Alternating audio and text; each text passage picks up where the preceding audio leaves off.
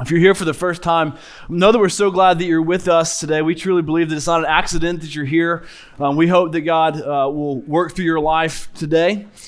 Today we're in the back half of John 18, seeing Jesus' trial with Pilate, the Roman governor.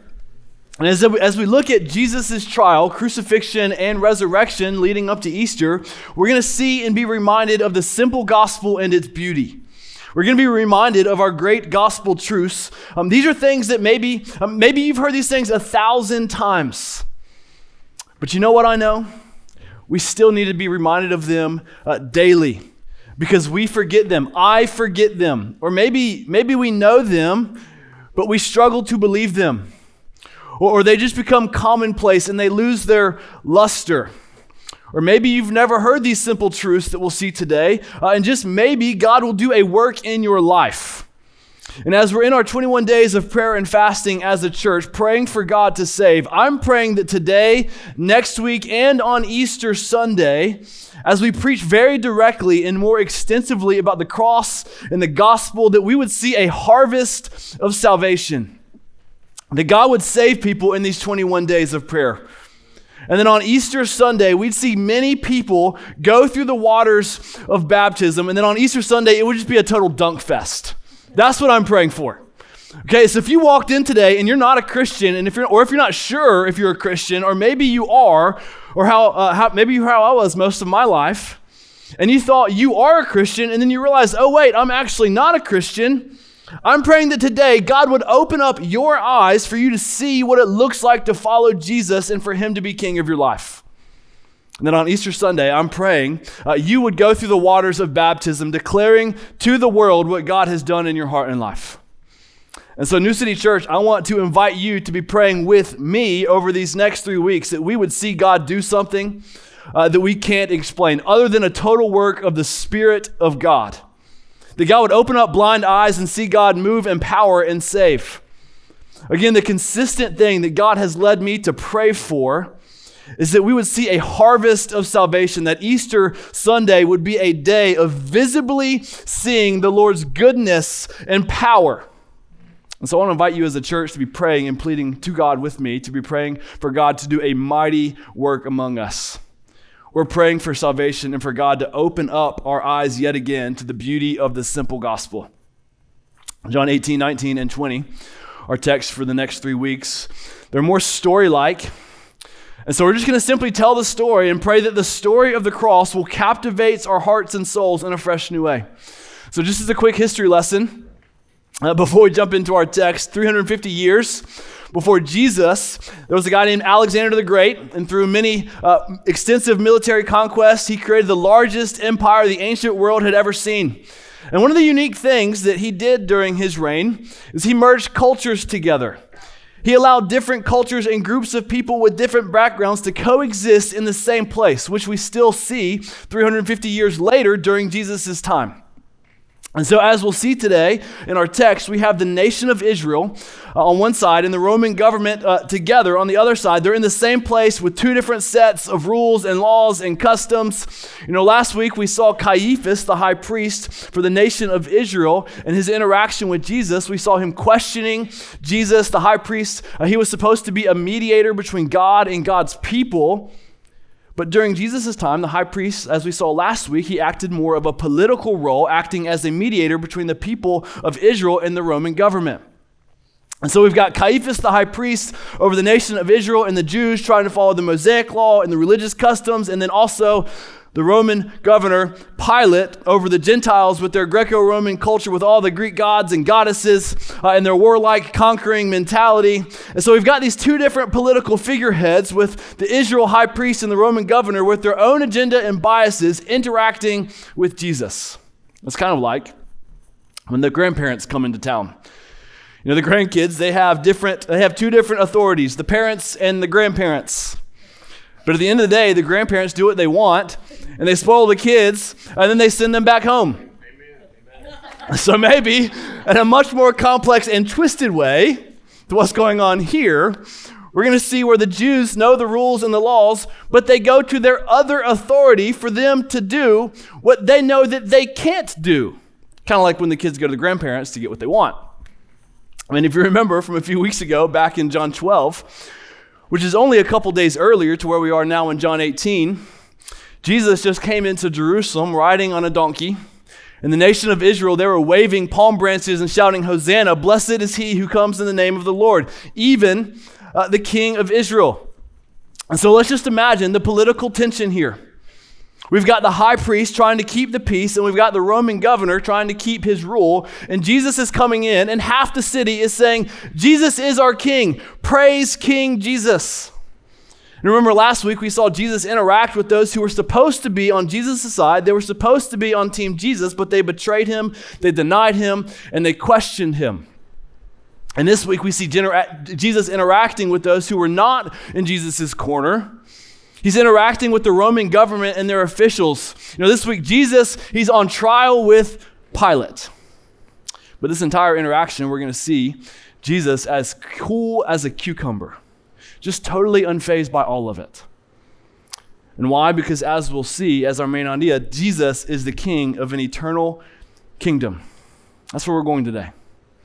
Jesus is the king of an eternal kingdom. He's not fazed by these earthly kingdoms that he knows will rise and fall, because he knows he's the king of a different kingdom.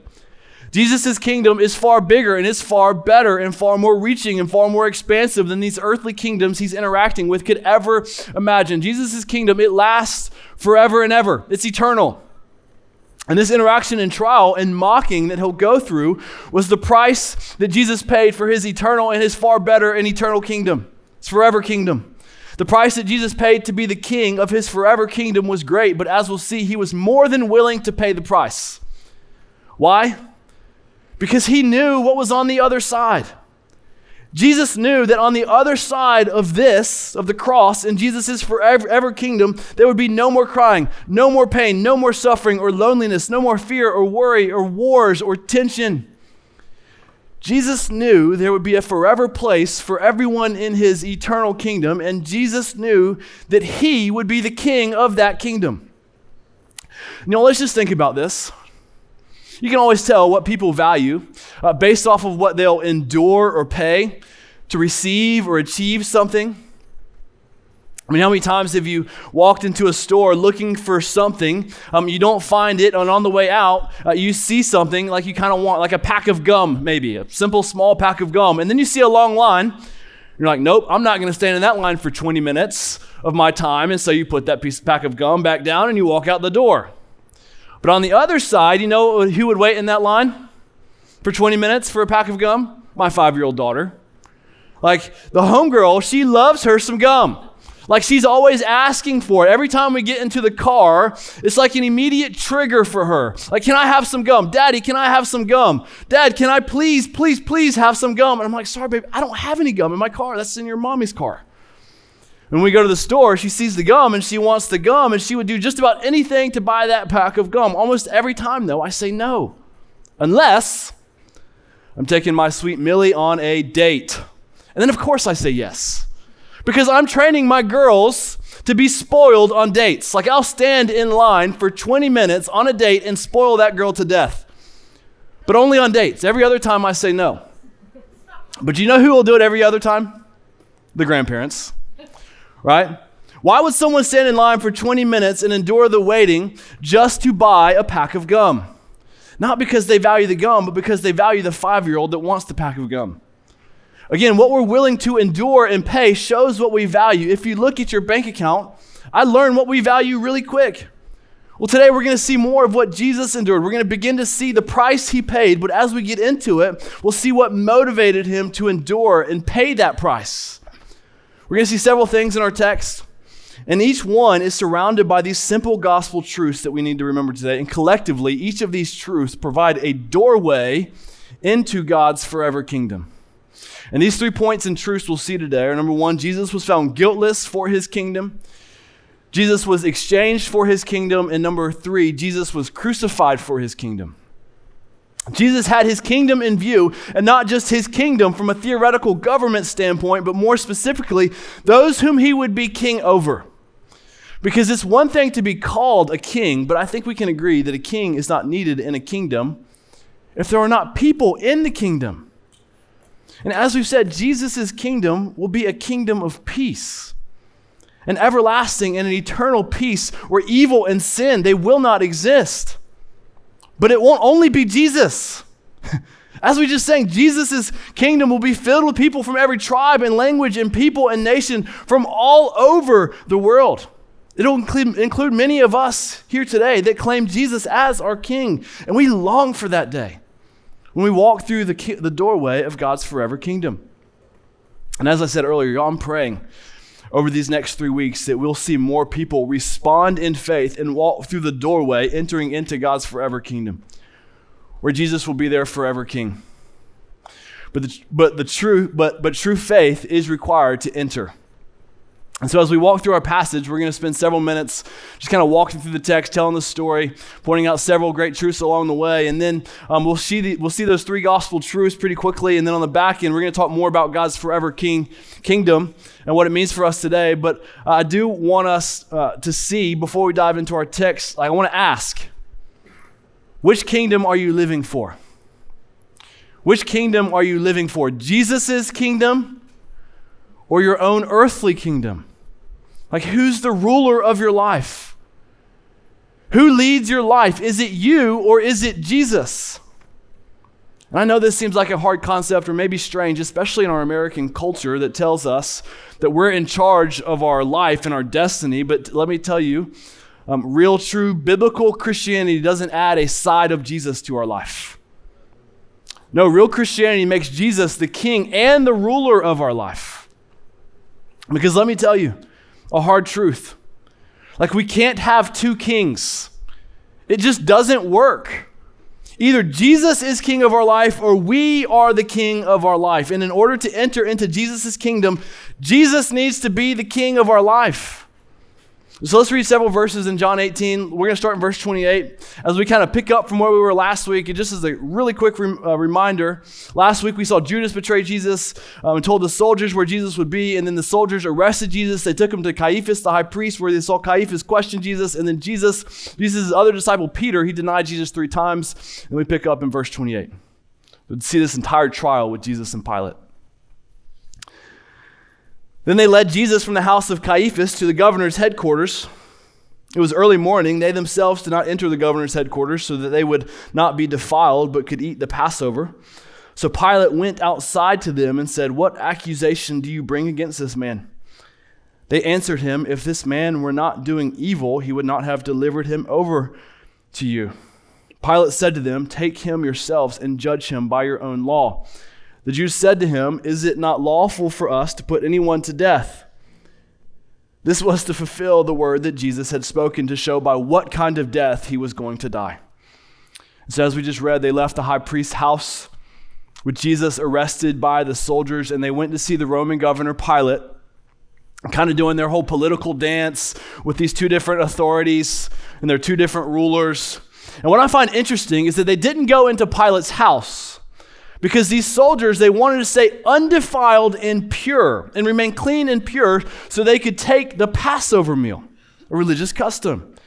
You know, this is really interesting because the reason they didn't go into Pilate's house was because Pilate was not a Jew. Pilate was a Gentile, and I kid you not, it was because Pilate's house, as a Gentile, it did not have a roof over it. And according to a book called the Mishnah that interpreted the law, it would have supposedly made these soldiers unclean. And so these soldiers and the officials that arrested Jesus, they knew their need to be made clean. They understood the concept of sin and disobedience, but as we see here, they were way off. They thought they were remaining pure by not going into a house that had a roof and by doing religious rituals and obeying the interpretation of the rules. And what's ironic about this is that they were thinking this and trying to keep their religious rituals while they were trying to arrest Jesus and have Jesus killed. They thought going into Pilate's house would defile them, but yet not crucifying Jesus, the Son of God. They thought crucifying Jesus would be a way to honor God and dishonor Jesus because Jesus claimed to be the Son of God, and they didn't like that. And Pilate, he respected these soldiers and officials and their desire to stay ritually undefiled. And Pilate stepped outside, he talked to them and said, "What accusations do you bring against this man?" Speaking of Jesus. And they assumed Jesus had done evil, but they didn't have concrete evidence. They just simply did not like what Jesus was saying about himself. They didn't like Jesus' claims. So Pilate said to these soldiers, "Go judge him by your own law." Because Pilate, as the politician, didn't want to get in the middle of this. Pilate was trying to stay neutral. But the Jews were like, "Oh wait, we're not actually allowed to kill anybody. So we need you, Pilate, to kill him." Kind of like when the kids go to the grandparents and get ice cream and not asking their parents. Right? It's no fault of the grandparents. The kids just know all the loopholes. Again, these soldiers and officials, they want to remain pure by religious tradition, but little do they know, tradition and rules don't make them clean and pure. It's only Jesus that can make a person clean and pure before God. You know, the one they're trying to kill, Jesus, he's the only one that can make them clean. Which leads us to ask the question, how are we made pure and undefiled and clean through Jesus? And what we need to understand is that it's not, this is really important, it's not by religious rituals and traditions that we are made clean and pure. That's not how we're made clean and pure. The way that we're made clean and pure is not, listen, it's not by reading our Bibles and coming to church and singing worship songs and taking communion and fasting and giving money and making sacrifices. These things do not make us pure before God. You know what? These things also don't make us Christians. Going to church does not make you a Christian. Reading your Bible does not make you a Christian. Celebrating Christmas and Easter does not make you a Christian. You know what else does not make you a Christian and doesn't make you pure and holy before the Lord? Baptism. You know, we love baptism here at New City. It's a massive celebration for us as a church. Like, we scream and we shout and we cheer. We love baptism, but please hear me on this. Baptism does not save you and it does not cleanse you. Baptism is simply an outward expression showing what God has done inside of you. Baptism is nothing more than a symbol of salvation and is an act of obedience. Like, God commands it and so we do it. But it does not save us or cleanse us. It's simply telling the world that we're a new creation. It's telling the world that Jesus is the King of our life. And so if you came in today and you don't know how to be made clean and pure, I've got good news. The good news of the simple gospel is that by believing in Jesus, that the blood he shed at the cross paid the penalty for your sin. And when you believe in Jesus, he washes you white as snow. I mean, the scriptures tell us, like making you and me that we're totally clean and pure before God. Again, Jesus makes us clean and pure before God. The religious rituals, they didn't make the soldiers pure. No, the only way for those soldiers and officials to be completely pure and undefiled would be through Jesus, the one that they turned over to die. You know what? Jesus knew it. Jesus, he knew his own death was necessary, and so he willingly proceeded with it. And why? Because Jesus, he had his future kingdom in view. Jesus willingly went to the cross because he had his future kingdom in view. And so I want you to remember, at this moment, Jesus, he had access to all the angels in the universe. He just raised a dead man to life. He's healed the sick. He's been walking openly in the temple, easily getting out of hard situations time after time. Jesus, he could have easily escaped this entire situation, but he didn't do that this time. And why? Because he had his future kingdom of peace in view. He had people from all over the world on his mind. He was wanting people from every tribe and nation in his kingdom. And you know who else he wanted? You know who else was on his mind? You and me. Each of us. He saw you and me in our dirty, impure state, covered by the filth of our sin. And he saw you and me, and he had compassion on us. And he wanted us to be in his forever kingdom. And so Jesus, he endured and he continued because he loves us. Jesus would do anything to have you with him forever in his eternal kingdom of peace. So let's keep reading to continue telling the story of this trial with Pilate. Look at verse 33. So Pilate entered his headquarters again and called Jesus and said to him, "Are you the king of the Jews?" Jesus answered, "Do you say this of your own accord, or did others say it to you about me?" Pilate answered, Am I a Jew? Your own nation and the chief priests have delivered you over to me. What have you done?" So I love this interaction because Pilate, he's trying to figure out like what in the world to do. He's trying to stay neutral and stay out of it, but he's struggling a little bit. Because just think about this, where Pilate is in this situation. He knows that some people think Jesus is the Messiah. He knows that all these people just waved their national symbol of the palm branches a few days ago. And if this is true, Pilate knows it puts him in quite the pickle. So Pilate goes back to Jesus and asks him, like, "Are you the king of the Jews?" And Jesus is like, "Are you saying this about me, or are others saying this about me?" And Pilate's like, "Man, I don't know. Like, I'm not a Jew. Your own nation and people and the high priest, they sent you to me. Like, can you just tell me what you've done?" It's like Pilate's just sitting here scratching his head. He's trying to figure out what to do. And I love what Jesus says back. Look what he says in verse 36.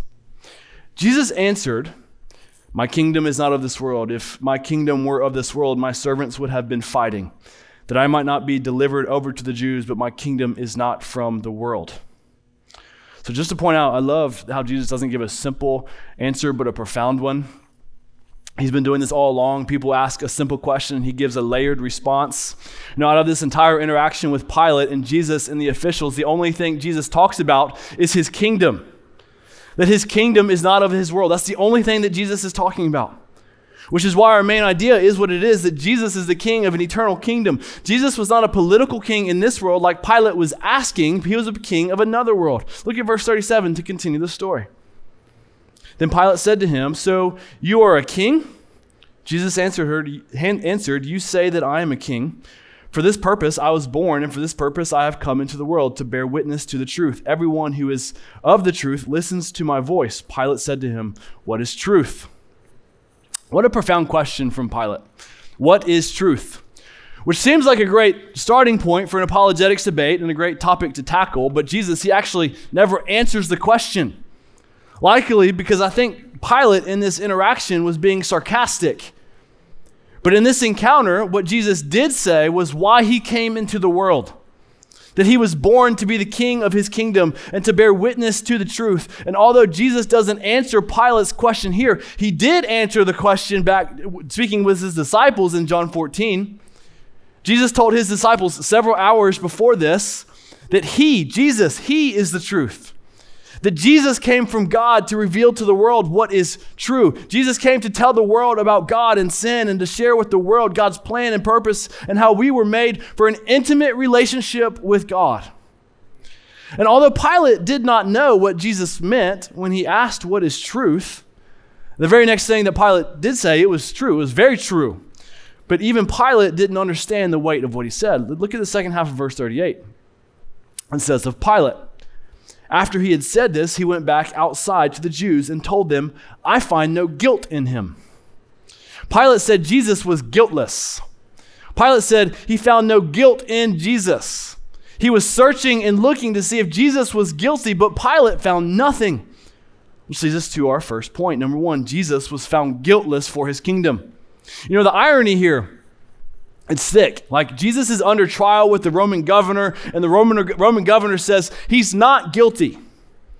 But the irony that plays out here was that he wasn't only not guilty before the Roman government, but he was also guiltless before God. Because Jesus, he never sinned, he never disobeyed, which was all part of God's plan. God sent Jesus, his son, down to earth and to live a sinless and guiltless life, and even the Roman governor found him not guilty when on trial. And we think about this truth that Jesus was sinless and guiltless, that he was perfectly clean and pure. We need to know that being guiltless and sinless and perfectly pure and clean is a requirement for entering God's kingdom. Like in order for us to be in God's forever kingdom, we must be clean and pure. In order to be a Christian and a child of God, we have to be clean and pure and without sin. It's required. And here, Jesus as the guiltless king of his pure and sinless kingdom. It was true for Jesus, and it's also true for the people in his kingdom. Like, we must get this. In order to enter and to live and dwell in Jesus' kingdom, in order to be a Christian, we have to be guiltless and sinless and 100% pure and undefiled. Like, it's a requirement. It's the requirement. So just let that sit and feel the weight of that. Because God's word is clear. If we have the stain of sin, we're not a Christian. We're not in God's kingdom. We can't be in God's kingdom with the stain of sin. Look what Pilate says next to the crowd in verse 39 and 40. This is beautiful. But you have a custom that I should release one man for you at the Passover. So do you want me to release to you the king of the Jews? They cried out again, not this man, but Barabbas. Now Barabbas was a robber. So Pilate, who just told them he found no guilt in Jesus, is trying to give them another chance to let Jesus off the hook. But let's remember, Pilate's not in control here. Jesus is in control. And Pilate says, as is tradition, one man can go free. And Pilate's like, I have Jesus and I have a robber. The other guy, like Barabbas, he was a thief. The other gospel accounts tell us that Barabbas was a murderer. They said it was a noteworthy criminal. And so Pilate presents Jesus, the guiltless king of the Jews, and then also Barabbas, the murdering thief. And who did the crowd choose to release? Barabbas. The crowd released guilty Barabbas, and they turned over innocent and guiltless Jesus to be crucified. So get this, the guilty man was set free, and the innocent man without sin, being Jesus, he was punished. The guilty was exchanged for the innocent, which leads us to number 2. Jesus was exchanged for his kingdom. New City, this is one of the greatest, most profound, beautiful gospel truths that we must get. And as Christians, this should greatly encourage us today. Because just as Barabbas was found guilty as a murderer and a robber, each and every one of us, including myself, are found guilty before God. We each have the stain of sin.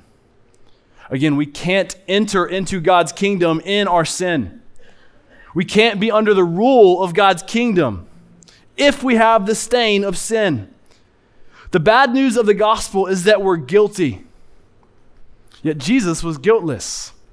But just as Barabbas stood before Pilate guilty, we stand before God as completely guilty. Barabbas was a thief and a murderer, and his penalty was death. And listen, every one of our thoughts and actions, our words and our deeds, if they go against God's standard, every thought, every action, we're considered guilty before God. I mean, just one example. If you've ever desired something more than God, we're guilty. I'm guilty. That's hard. But the beauty and the good news of the gospel that never gets old is that we see here is what we see pictured here with Barabbas. Like, we're the Barabbas in the story. We stand before God guilty in our sin. But yet, just like Barabbas was exchanged for Jesus, he too was exchanged for us. Jesus took our penalty that we deserved. We were found guilty, but Jesus took our place. Jesus was innocent. He was innocent. He was exchanged for us who were guilty. And Jesus receives the sentence of death instead of us. And get this, those who place their faith in Jesus are set free as if we've never sinned. We're set free as if we're pronounced not guilty. What an incredible gift. If you've never heard this before, this is a life-changing, profound truth. Jesus took the punishment instead of you and me. And so when we think about the doorway to God's kingdom, this great exchange was the only way you and I could ever walk through the door because of the stain of our sin. And so when we die and we show up to the door of God's kingdom, he'll look at us and say, I'm sorry, you're guilty, you can't come in unless, and that's a really great, much needed unless we've placed our faith in Jesus. And if we have, as we stand at the door, Jesus says to us, says to God, I've taken their penalty. They can go in based on my record. They can go in freely as if they've never sinned. If you've never heard that, I want you to know that today Jesus offers you a free gift. Like a free gift as a guilty criminal to then be set free. Christian, maybe you've heard this 1,000 times. But you know what I know today? We need to hear it again. I need to hear it again. You know why? Because we forget it. Or we just don't believe it. Maybe we know it intellectually, but you're sitting in shame. You're living like you're still guilty. And you know why we need to hear this today? Because we have an enemy that wants you to believe that you are still guilty and that the gospel is not true. And the enemy wants you to walk around with your head down like a guilty criminal in shame. The enemy wants us to think we're guilty, but you know what? The gospel declares us totally free. Praise God. Christian, remember the gospel again today. Remember the price of your salvation. Remember that you're no longer guilty, but rather you've been set free. Like, revel in that today. I mean, how silly would it be? I mean, just think about this. If someone was sentenced to prison, they were released by their judge, and the judge says, "You're free. Your penalty has been paid in full. Go home as a free person. Go home, hug your family, love on your kids, go out to dinner. You have been set free." But how silly would it be if that person just stayed in prison or just kept going back to that prison to sleep or to eat lunch and have dinner in their prison cell? Like no. You're free. Go be with your family, hug your family, love your family, eat dinner with them, be with the people that you love. But yet that's what we do often. God has set us free, but yet we often want to go sleep in our guilty prison cell. And so I'm here to tell us yet again that through the blood of Jesus, our identity is not guilty and dirty. No, our identity is free and clean. This is your identity, Christian. May we not live like a guilty criminal. May we live in the joy and freedom of someone who has been set free. Listen, I don't care what you've done. I don't care how far you think you've gone. I don't care how bad the situation is. In Christ, God looks at you and says, "You're free." You know what he says for tomorrow?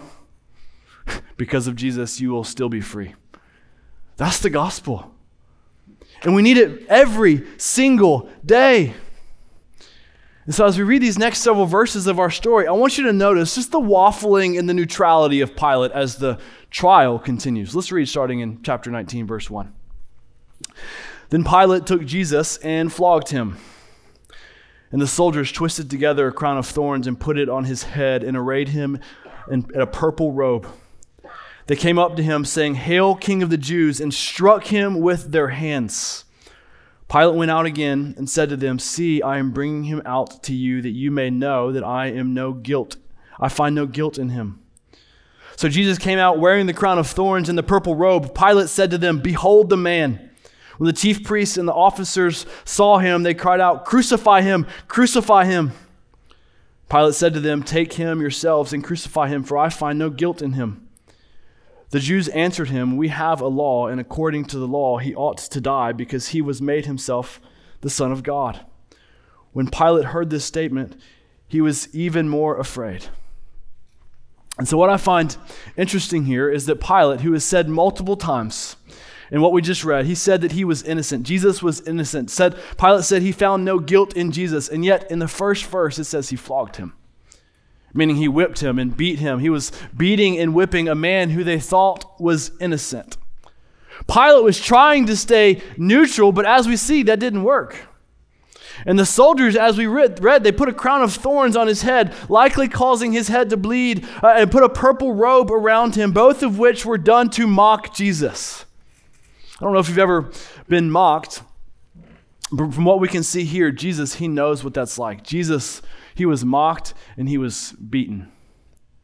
And the reason Jesus was sentenced to death was because of the claim of being king. And the Roman officials and soldiers were mocking him for this claim.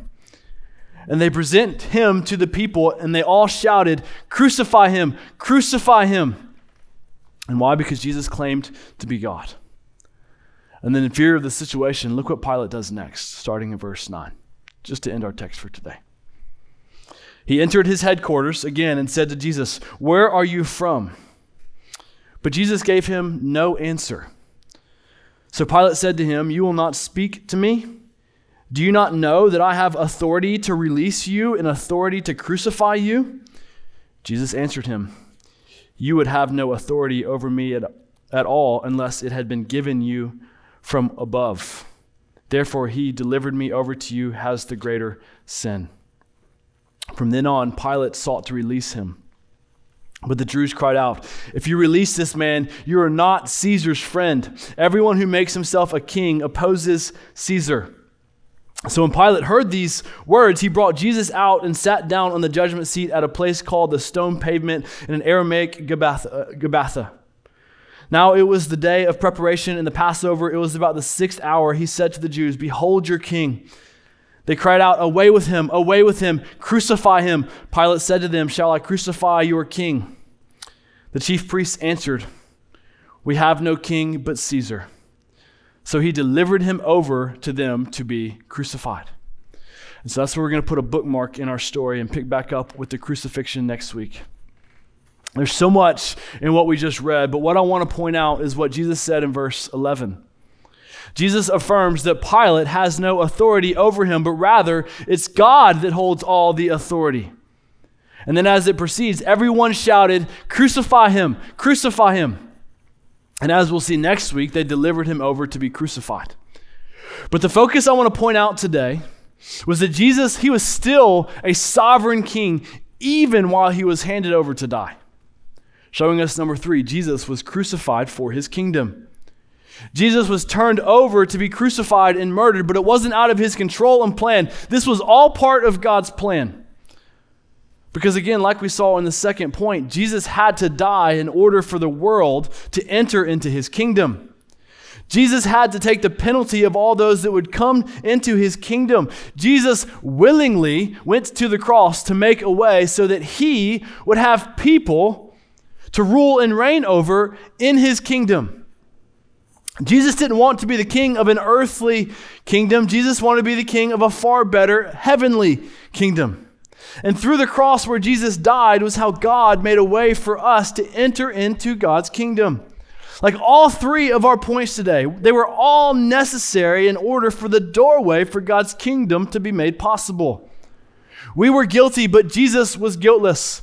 We deserved the punishment, but Jesus was exchanged for us. And ultimately, the cross where Jesus died was taking our penalty and giving us Jesus' reward.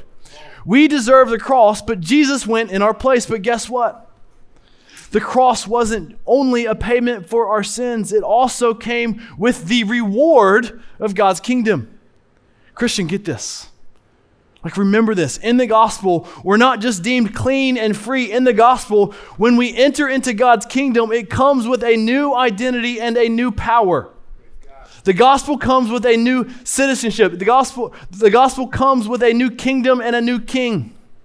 New City Church, if we have trusted in Christ, just as Jesus said, we are then citizens of a new kingdom and we have a new king.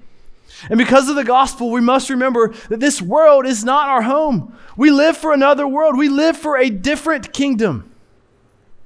Yes, we currently live in this world, but you know what? It aches us. And you know why? Because we weren't made for this world. Every day we wake up and we experience things that remind us that this world is not our home. But yet in Christ, we have hope that one day we will be home. We have a hope that one day there will be a kingdom of peace that will last forever, where pain and tears and sadness and brokenness and wars and division, they will be no more. But until then, we pray and beg God to see God's kingdom come down to this earth in tangible and invisible ways. And we pray and beg to be more like Jesus. We plead for marital and relationship restoration. We get on our faces and we pray for freedom from addictions. We pray for people all over the world to come and know of our King Jesus. And on Easter Sunday, New City Church, we're going to see a visible picture of God bringing heaven down to this place. By witnessing the power of God bringing more people into his kingdom and declaring Jesus as their king through baptism. Again, baptism does not save people. It is only a picture and symbol to the world that Jesus is our king and we live for another world. It's a picture that Jesus has new citizens in his kingdom. And listen, if you have trusted in Jesus and you have not been baptized, listen, Easter Sunday is your day. Like, get in the waters. Take the step.